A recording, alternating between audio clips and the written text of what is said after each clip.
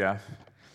Greetings from our Norwalk campus. I talked to Pastor Eric this weekend, and he said, man, Charles, it has been months since I have been in Norwalk, and I haven't seen people. And I said, well, that's funny, because it has been months since I've been in Sandusky, and I haven't seen people either. So we said, well, let's just swap this weekend so that he can see some people in Norwalk, and I get to see some people here in Sandusky. And so I'm glad that worked out in our schedules, and I'm glad to be here with you this morning. It is a privilege. We are going to be in John chapter 20, so if you have your Bibles or your Dwell apps, go ahead and open those to John chapter 20 this morning. That's where we're going to really spend the bulk of our time.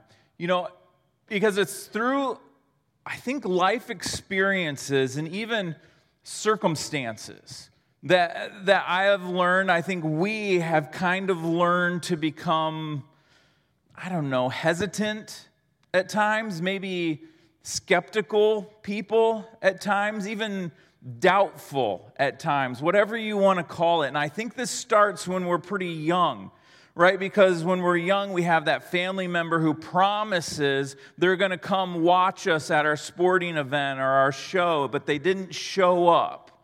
And so that doubt begins to form. And then we have friends who promise to show up, that we're supposed to show up to help us move our apartments and our houses, but their lives got busy and they didn't come help. So we have that doubt that begins to form. Or that coworker that you covered their shift the week before and they were supposed to cover yours, but they didn't follow through. So you get that little skepticism, that doubt that forms. I'm telling you what, as parents in this room, we know this best of anyone, because I have a teenage daughter who promised me she would clean her room, that promised me she would empty the dishwasher. But guess what? I came home, it didn't happen. And so that skepticism, that doubt in my mind begins to form. Or I tell you what, when my wife and I were engaged to be married, I told her that I would be rich and famous someday. Well, obviously, joke's on her. She's dealing with some disappointment in that area right now. But what about the things that are even more important, like our experiences we've had with God? God was supposed to do this thing, or he was supposed to fix this thing, or he was supposed to heal this thing, and he didn't, at least in the way that I thought he would. And so we begin to become hesitant and skeptical and doubtful toward God. And I think as we look in John chapter 20 today together, you're going to notice that there are some people closest to Jesus, some of his closest friends, that were wrestling with some of this doubt, some of this skepticism perhaps surrounding Jesus. I mean, Jesus, in their minds, was supposed to come and he was supposed to conquer, but by the world's standards, he completely lost.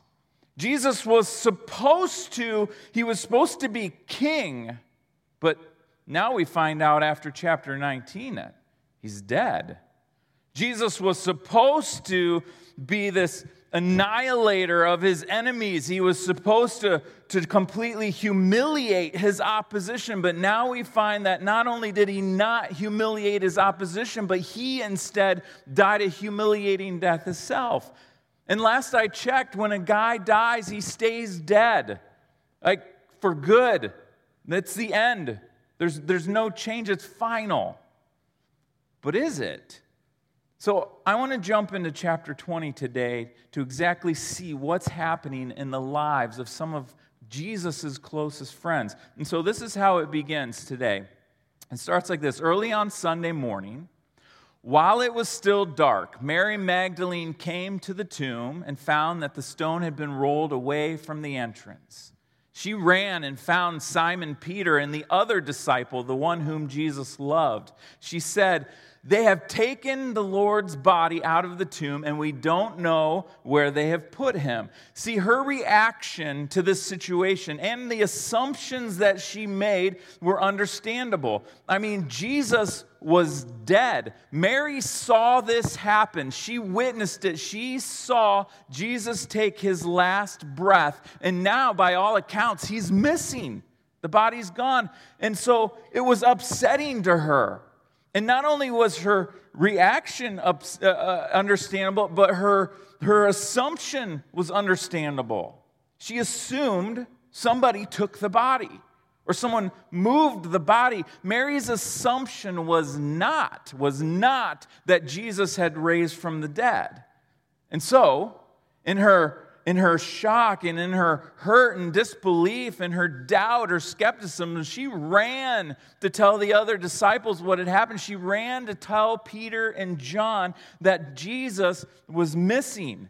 In fact, it says this, Peter and the other disciple, John, they started out for the tomb. They were both running, but the other disciple outran Peter and reached the tomb first.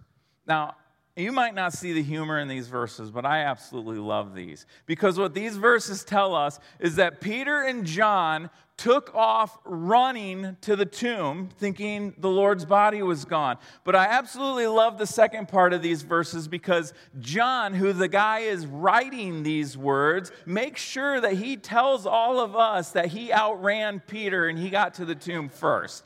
I love the humility of John in this. And so they reach the tomb, and they get there, and they looked inside, and sure enough, the tomb's empty. Now, they did look in and notice something, though, that seemed odd. It seemed interesting to them. And as they peered in, they saw the linens and the cloth that Jesus' body was wrapped in, still laying there. Now, by all forensic accounts, that could only mean one thing. Jesus' body wasn't stolen. Because if it was stolen, all those linens and cloths would have come too. And they saw these things, and there was some proof. And finally, it tells us that John here, he saw the linens, he saw the cloth in the tomb, and he instantly, he believed. He understood. In fact, verse 9 tells us it was not until then that he understood. He didn't understand the scriptures that Jesus said he must rise from the dead. And so here, seeing this, John and Peter finally had the proof, all the proof they needed, and it said they believed. However, here's Mary. Mary's still struggling. She's still doubtful. In fact, John 20 tells us that Mary stayed behind at the tomb. And as she stayed behind, she was crying. And it tells us that two white-robed men appeared before her in the tomb.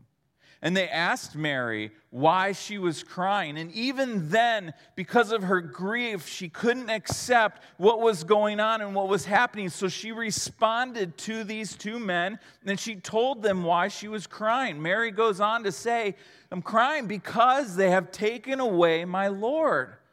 And I don't know where they've put him. She's still in disbelief. She thought Jesus' body has been moved. And so she turns away to walk away. And as she turns to walk away, she sees a man that she assumes was the gardener. Right? So she goes up to the gardener like any of us would, and she asks the gardener, she says, did you move the body? Do you know where they put Jesus? Where have they taken him? She asked the gardener. And then the gardener spoke to Mary. And he simply said this, one word. He said, Mary. Mary. One word. And at that moment, Mary realized who this gardener was. It wasn't a gardener at all. It was Jesus.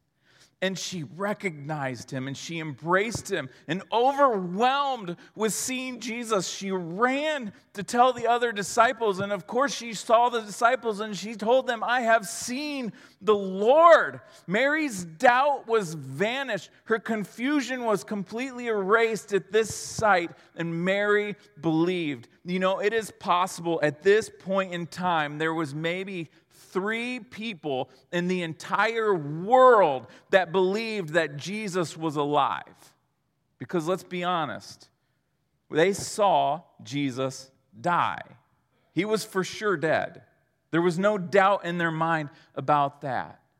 But then next in chapter 20, it tells us that later in the evening, all the guys were gathered together in a room, and they were gathered behind a locked door. It makes sense. They were fearful for their lives.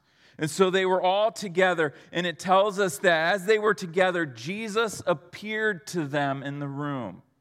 And as he appeared to them, he showed them his hands where his wounds were. He showed them the wound in his side from the spear where it had pierced him.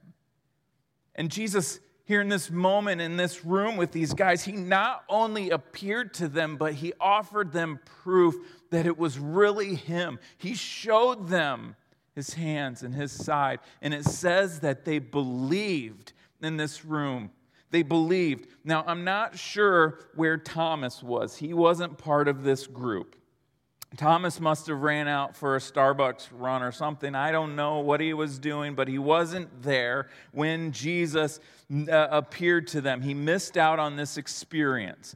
But finally, it tells us that Thomas did arrive, and he came to the room, and as expected, all the guys in the room saw Thomas, and you can imagine they were excited, and it says they told him, Thomas, we have seen the Lord. They have seen the Lord. Well, Thomas here, he wasn't quite buying it. He didn't instantly believe. And in fact, when I think about it, it makes sense. I mean, Peter and John, they saw the linens in the tomb and they believed. Mary heard her name called by Jesus. She saw Jesus in the garden and she believed. And then all the other disciples, they saw Jesus face to face. Not only that, but they saw the wounds in his hand. They saw the wounds in his side and they believed. Now here's poor Thomas. He's going to need a little bit of proof of his own. And in fact, he even told the other disciples in the room that day this. He said, I won't believe it unless I see the nail wounds in his hands, put my fingers into them, and place my hand into the wounds in his side. To which I've often been told this, and maybe you did too. If you grew up in church, I remember hearing these stories, and I remember my Sunday school teacher saying things like this to me. Oh, Thomas, he was a doubter. Don't be like Thomas. You don't want to be a Thomas, do you? Because he doubted. And I've always carried around this negative feeling of who Thomas was, that he was just this bad guy because he was so full of doubt. But let's be honest. All the others in this story so far didn't believe either. And here's poor Thomas. He kind of gets the bad rap. I mean, can you imagine only being remembered for that one dumb thing you said? That'd be horrible. Can you imagine only being remembered for having the same hesitancy as everyone else had just a few hours before? So I want to clear up Thomas's name a little bit this morning if I can. I propose that we discontinue calling Thomas by his nickname, Doubting Thomas. And could we start referring to him just simply as Thomas, a man who had understandable doubts? Because listen, I don't know about you, but I've had some doubts. And I bet you've had some doubts too. If you're sitting here in this room today and you've said, I've never had a doubt, I would say you were lying. Because we all have these doubts, and it makes sense. Because let's be honest, let's look at some of these things. There are some things in the Bible that just seem hard to believe. They seem far-fetched, don't they? Let's be real. A guy gets swallowed by a whale, he lives, and then he gets puked up on the shore and goes on to tell people about Jesus. It seems crazy. Or that somehow God manages to flood the earth, but this guy builds a big boat and two animals just kind of get on the boat and they all live happily ever after. That seems a little far-fetched. Or that God could somehow part the sea and the land is dry and the people walk across. Some of these things are hard to believe. They can cause some doubt when we read them, understandably. Or how about this? There are some scientific discoveries people always want to tell me about all the time that seem to have a conflict with what the Bible says. There seems to be proof, and so that can cause people some doubt when they read it. Or things like this, that the Bible teaches this thing on morality that seems to be a little outdated. It seems to be old school thought, and it goes against our culture. And so for some people, this can cause some doubt. For you, perhaps, maybe doubt comes from thinking, well, if God is so loving and He's so in control, then why in the world is there so much hurt and why is there so much chaos? It can cause some doubt. Even as we're looking at John chapter 20, I think it can cause some doubt. I mean, let's be honest, a guy here, he's supposed to be God, and he comes and he dies on a cross, but then he rises again 3 days later, and then he promised to send the Holy Spirit to us, and then he promises to come back again someday and destroy the wicked and restore the earth back to perfection. These things can cause some doubt. And this is just kind of a small fraction of the things that can cause people skepticism and doubt. It makes sense. But here's the truth about Thomas. Thomas is a man who pursued truth. Thomas's character was consistent all throughout here. Thomas was a passionate follower of Jesus. He loved Jesus. In fact, in chapter 11 of John, if you remember back a few weeks ago, when Jesus' life was being threatened, Thomas was the one disciple who, out of love and care for Jesus, he stood up and he said, well, then let's go too and die with Jesus. He was willing to follow Jesus anywhere. Thomas loved Jesus. Thomas doubted, but he didn't live a doubting way of life. In fact, I have a NLT study Bible. If you have you might have one of these too, and it had a little description about Thomas in here that I read, and it said this. It said, Thomas, he was a doubter, but his doubts had a purpose. He wanted to know the truth. Thomas did not idolize his doubts. He gladly believed when given reasons to do so. Doubting was only his way of responding, not his way of life. Thomas didn't live a life of settling into doubt. Instead, his doubt pushed him towards truth. His doubt pushed him towards Jesus. It pushed him towards belief. And if you can imagine, for 8 days, Thomas wrestled with this doubt. For 8 days, Thomas pursued truth. But then it happened. Jesus gave Thomas all the proof that he needed. Listen to what it says next. It says, suddenly, as before, Jesus was standing among them. Peace be with you, he said. Then he said to Thomas, put your finger here and look at my hands. Put your hand into the wound in my side. Don't be faithless any longer. Believe. To which I thought, man, what an incredibly loving and gracious and caring thing for Jesus to do in this moment. I mean, Jesus met Thomas right where he was. He didn't judge Thomas. He didn't scold Thomas. He didn't belittle Thomas. No, Jesus cared for Thomas here. And I think it's interesting. Jesus was not in the room the night that Thomas expressed these doubts, and yet he knew what he was thinking. He knew what he was feeling, and he knew what he needed. It's incredible. I mean, can you even imagine this moment for just even a second? Picture this. Picture this. I imagine Jesus appearing before Thomas, and I can just almost hear the silence in the room. A pin drop, as neither spoke. And I can imagine these just tears welling up in Thomas's eyes as he appeared, as he peered at the Lord, and he slowly reached out his hands to touch him. And he touched the wounds in his hands. He touched the wound in Jesus' side. And I can almost just imagine, without saying a word, the two of them just stood there looking at each other. And Jesus was so open, so caring, so soft in his approach with Thomas. And I could almost see Thomas's hands shaking as he reached out. I can imagine he was afraid to blink for fear of it just being a dream, and yet it wasn't. And all at once, in this moment, in this room, the silence broke. As Thomas, overwhelmed, he exclaimed, he shouted out, "My Lord and my God!" And all skepticism gone.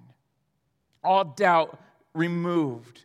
This is a moment for Thomas. This was a moment for every guy in that room. And truly, it's a moment for us today, too, because it was in that moment that Thomas laid aside his skepticism. He laid aside his doubts, and what he saw and what he experienced led him to believe. And he believed without a shadow of a doubt that not only was Jesus alive, but Jesus was his Lord and his God. And this is a powerful response. Because when we look at this, the word Lord here, it is a Greek word. It's called kurios. It is a word that means master. Thomas says, "You are my master." This is personal. It means not only you my master, but he's saying, I am yours, Jesus. I am under your leadership. I give up all that I am to you. I will obey you. I will follow you. I will live my life for you, my master. But he doesn't just call him master. He says, you are my God. This is a bigger response. This is a response of recognition, of respect. In fact, this word God that Thomas speaks, it is a Greek word called theos. It means God. The meaning of this is a meaning of power, of might, of greatness. It's an acknowledgement of the supremeness of God, that he is all-knowing, that he is all-powerful, that he is all in control. This is a big response. Thomas is acknowledging here that Jesus is not only his master and leader, but that he is supreme God over all. And the other cool thing about this is this little word tucked in there. He says, my Lord and my God. This is personal. Because Thomas doesn't just say, you are a Lord and a God. He doesn't say, you are the Lord and the God. He says, you are my Lord and my God. He says, you are my master. You are supreme over all, and you are supreme over me. And this takes things to a whole new level, because it's easy to recognize, isn't it, in our lives that, yes, I believe in Jesus. I believe that there was this man. He did some good things. He taught some good things. He prophesied in good ways. He was pretty special. I can believe in Jesus. However, do I believe that he is Lord, my Lord? Do I believe that he is God, my God? Because that totally takes it to another level. And interesting side note here, Thomas would go on from this moment to preach the gospel and ultimately die for his faith. In fact, some church scholars that I've read even suggest that Thomas was brutally killed by being speared to death in India for his faith in preaching the gospel.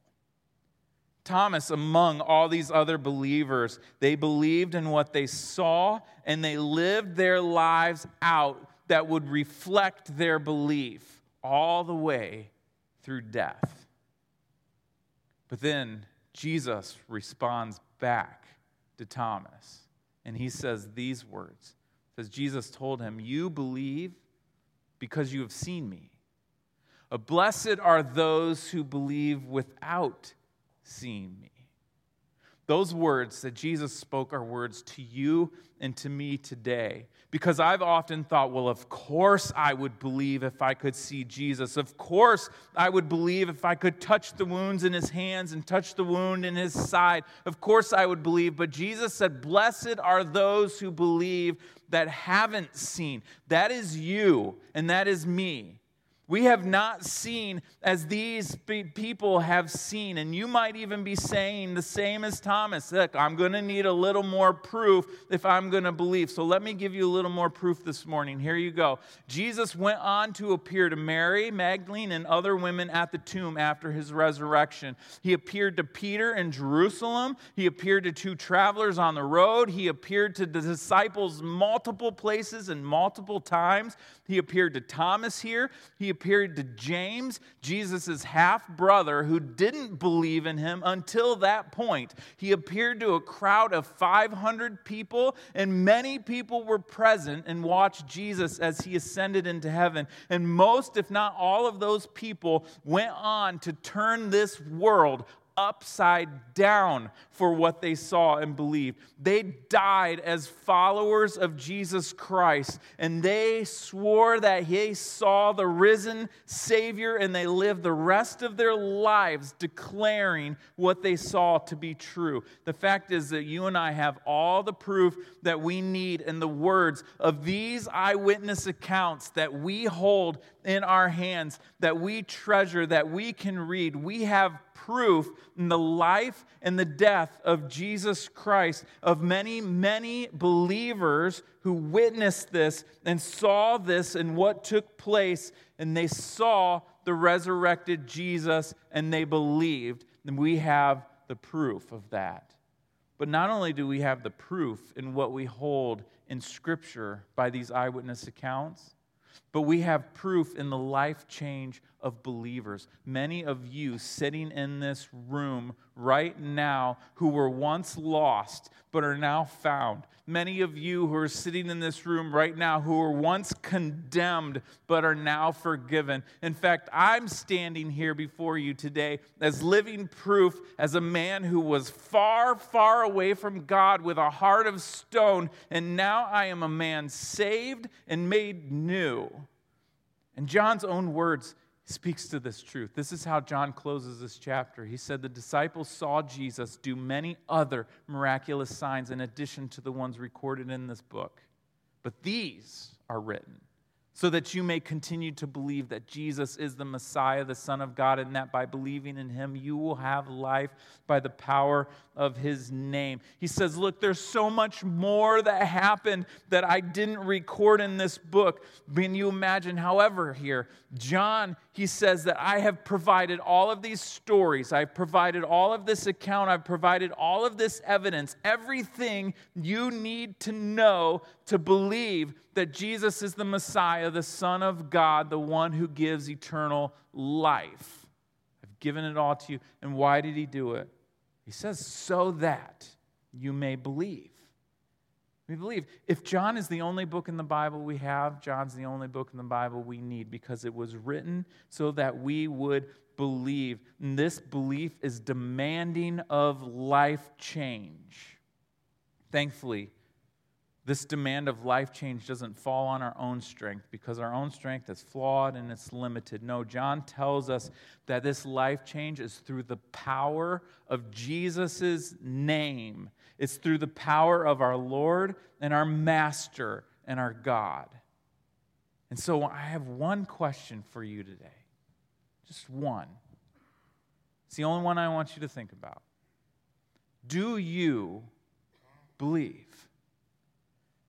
Do you believe? And I know there's two two camps in this room. There's a group of people in here that would say, I do believe. I've given my life to following Jesus, and I do believe. And there's another group that would say, I don't know.